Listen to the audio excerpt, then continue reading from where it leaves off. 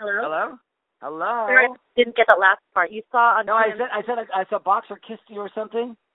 Yeah. Did you see it? It was crazy. He kissed me.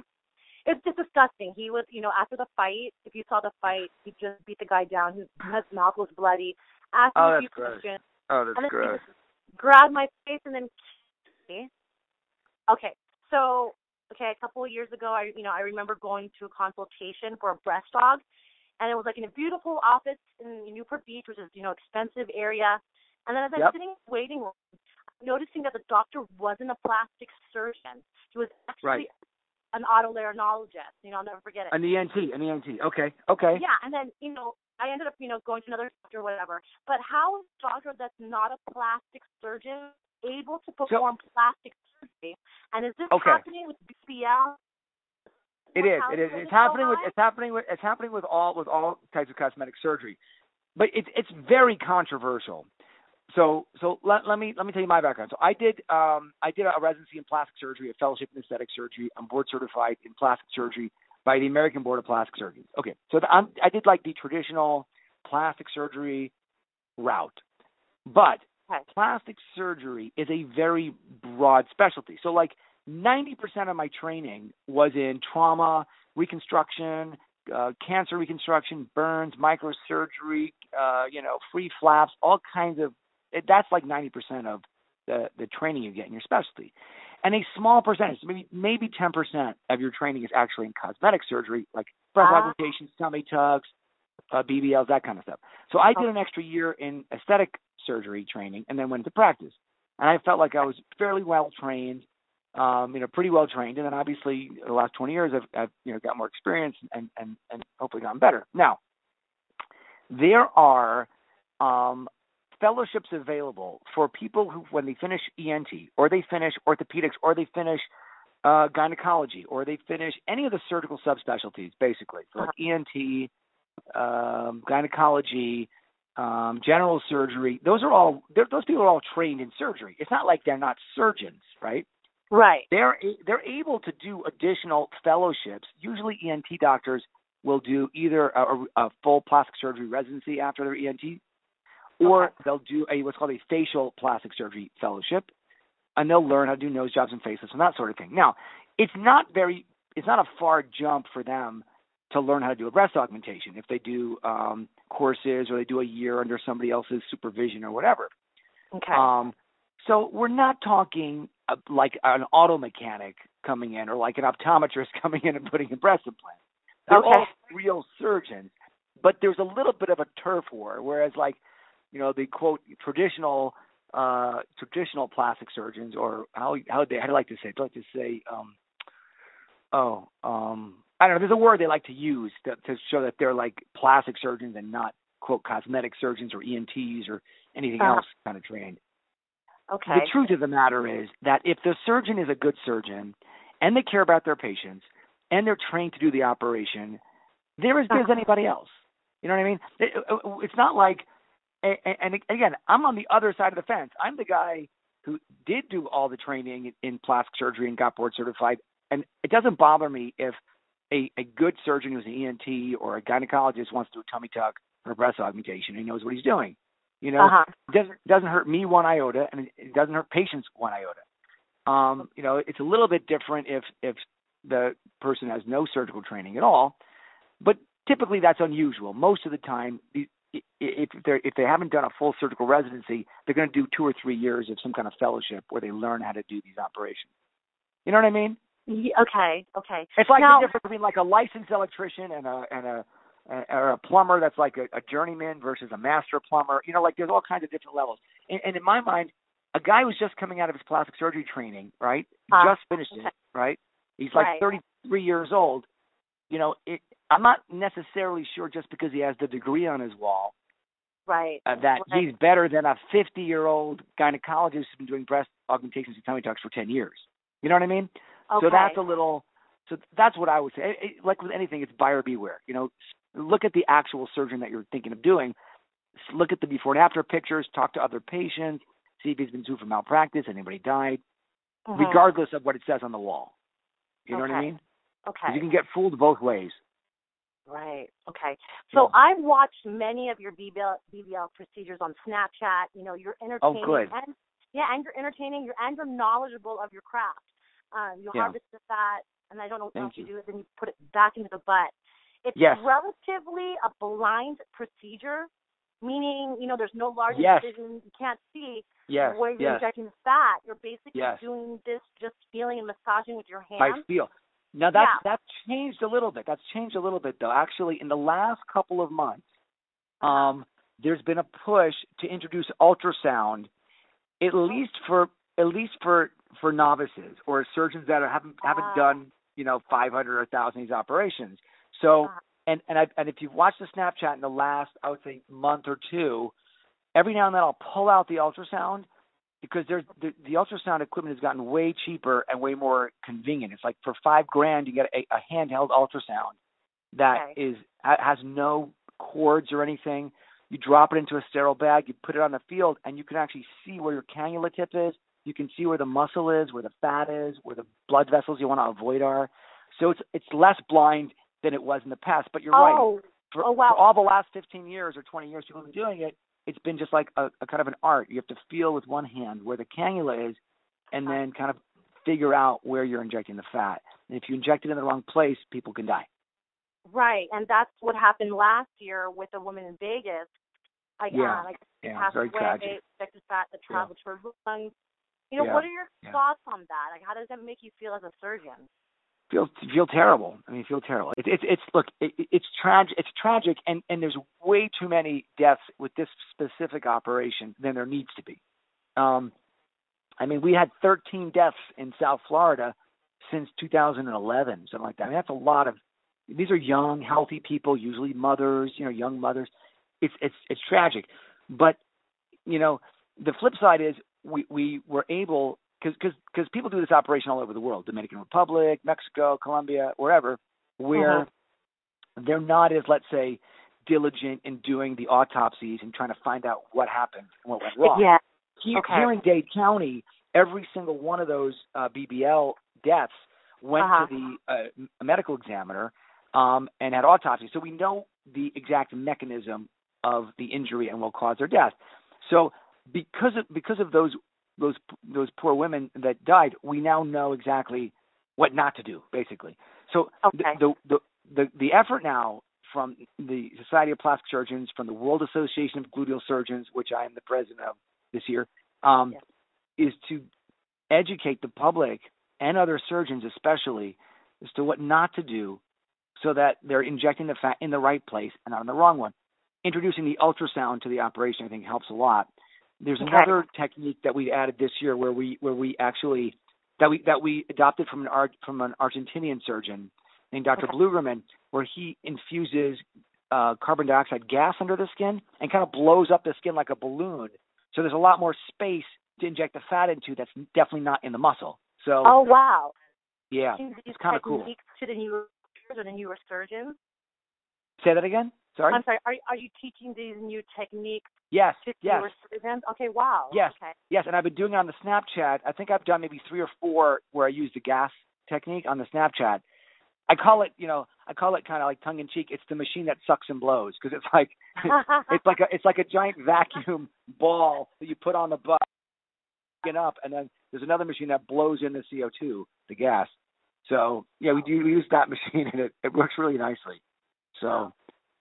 Yeah, so the operation is getting safer. I mean, it's a question of educating surgeons and the public how to do it, right. Right. Okay.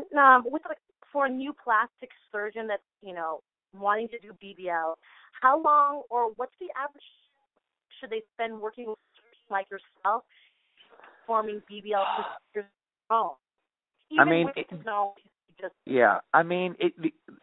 There's no matter what, there's always going to be that first operation that the surgeon's doing on his very own. And I remember, like, every operation I did on my very own for the first time, I had diarrhea the whole morning. So I mean, there's going to be those moments. You can't ever be like, okay, you're ready now, But it varies from surgeon to surgeon. The answer is when the surgeon feels comfortable. Some surgeons, they can learn it after just assisting or watching, 50 or 10. Some need 100. You know, it really depends. It's kind of like learning to drive. You know. So yeah. Watch hands-on, or like how? Yeah, no. So it's a combination. So you know, there's a saying in medicine: see one, do one, and then we don't like to say this, but screw one. See one, screw one, do one, teach one. You know, so it's like you see it, you try it, you mess it up, you do it right, and then you teach somebody else. And you know, that's just, again, that's kind of tongue in cheek, but that's usually more truthful than not. So, you know, obviously you watch somebody do it, then you try it with them standing in the room with you, you know, guiding you a few times, and then you go on your own and you do it yourself. But like any new operation. Okay. Yeah. Right. Okay. This is on Snapchat. You know, Wait. Sorry. You're breaking up. I couldn't hear that last. I just heard the word Snapchat, but that's it. Oh, can you hear me now? Is it better? I can hear it now. Go ahead. Okay. Yeah. So, you know, I watch on Snapchat. It looks like a rigorous procedure. You know, it looks like you're working out. Yes, it is. I get very sweaty. Yeah. Like, how many BBLs is it safe to do in a day without exhausting yourself? Or okay. So for me, it's 2 or 3. Yeah, you're not the max. But that's because it's me. But like, a younger surgeon could maybe do 6 or 7. I don't know. I mean, really? Okay. So like, yeah, there are guys that do 8 in a day. You know, 8 is probably the max. But you know, again, if you have 2 operating room setups and you're kind of going back and forth, you do one, the patient sleep in the other room. I could see a surgeon doing double the number that I do. I do 2 to 3, so I could see people doing, you know, 4 to 6 or even up to 8 if they want to work till midnight or something. But it is kind of exhausting, and you do have to be careful every single time. It only takes one stroke. Just one bad stroke in the wrong place could cost, you know, a patient their life. But it's like any surgery. You know, I mean, when I was a general surgery resident at Mount Sinai Hospital, they did, you know, 12 cardiac bypasses a day. You know, and that's, we're talking about putting, you know, veins and arteries together in the heart, where one wrong stitch and they're dead. So surgeons are typically used to working long hours and having, like, you know, life and death in their hands. Do I think it's right? No. I mean, if it were my mother, I'd rather them be doing 2 operations a day rather than 8. Right. But again, this is how kind of how the surgical world works, and every surgeon has to use their judgment and to know when to stop and when they're tired. Yeah. Okay. See. Now, with, you know, the World Association of Gluteal Surgeons, is there a criteria to join? And for a new surgeon looking for more surgical training and education, how can they find info?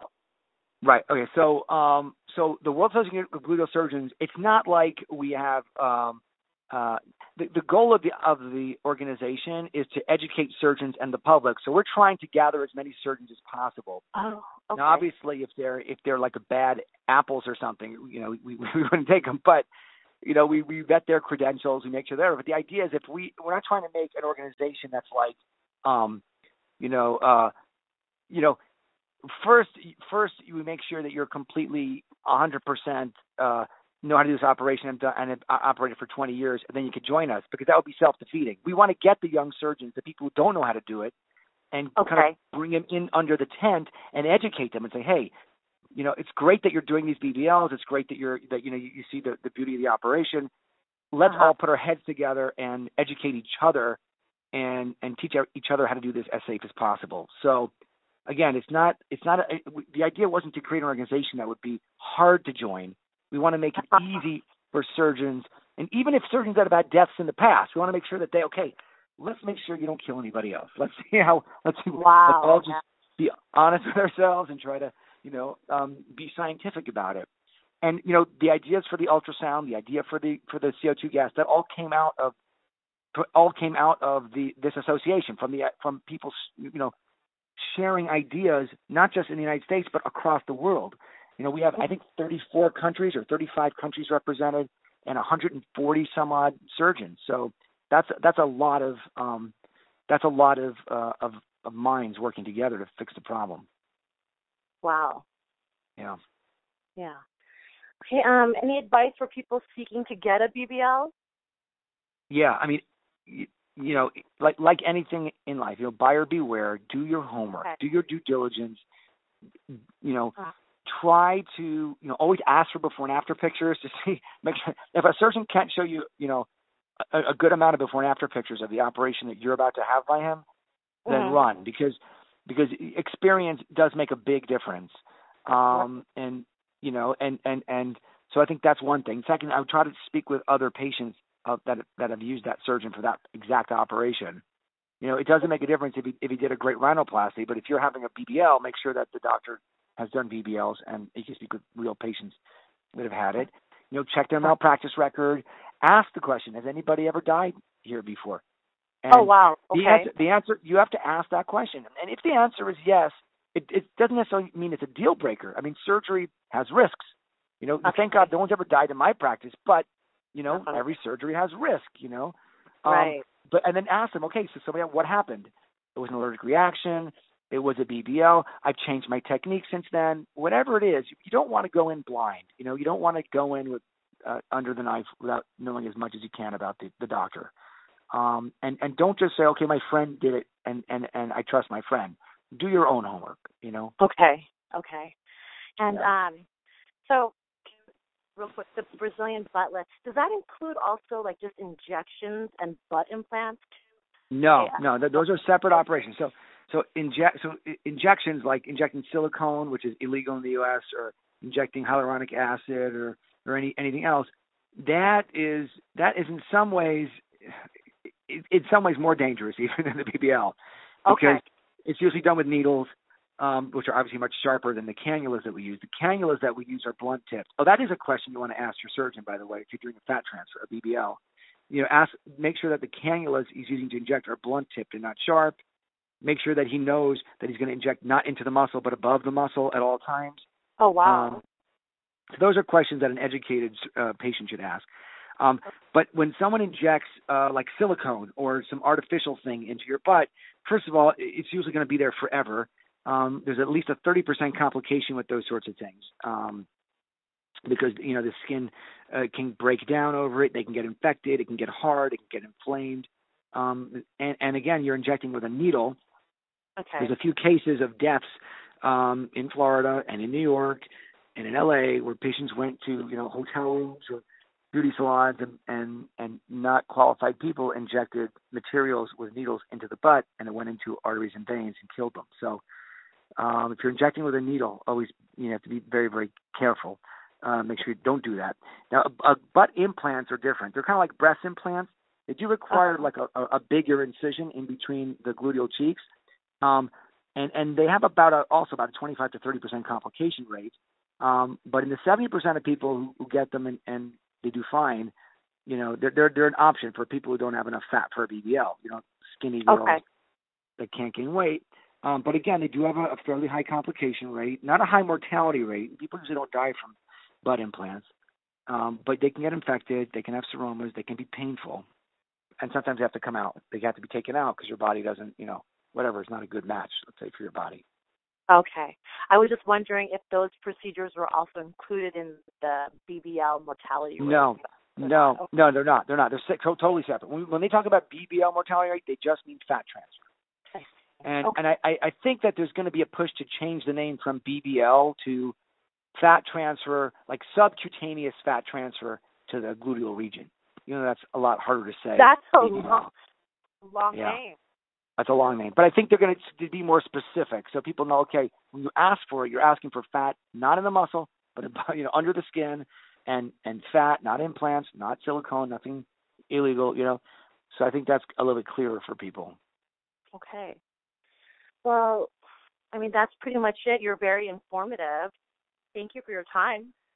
Thank you for asking good questions. I know that I can talk on and on about this stuff. You can tell I'm a little bit passionate about it. You're very passionate about it. I love it. Like I said, I follow you on Instagram.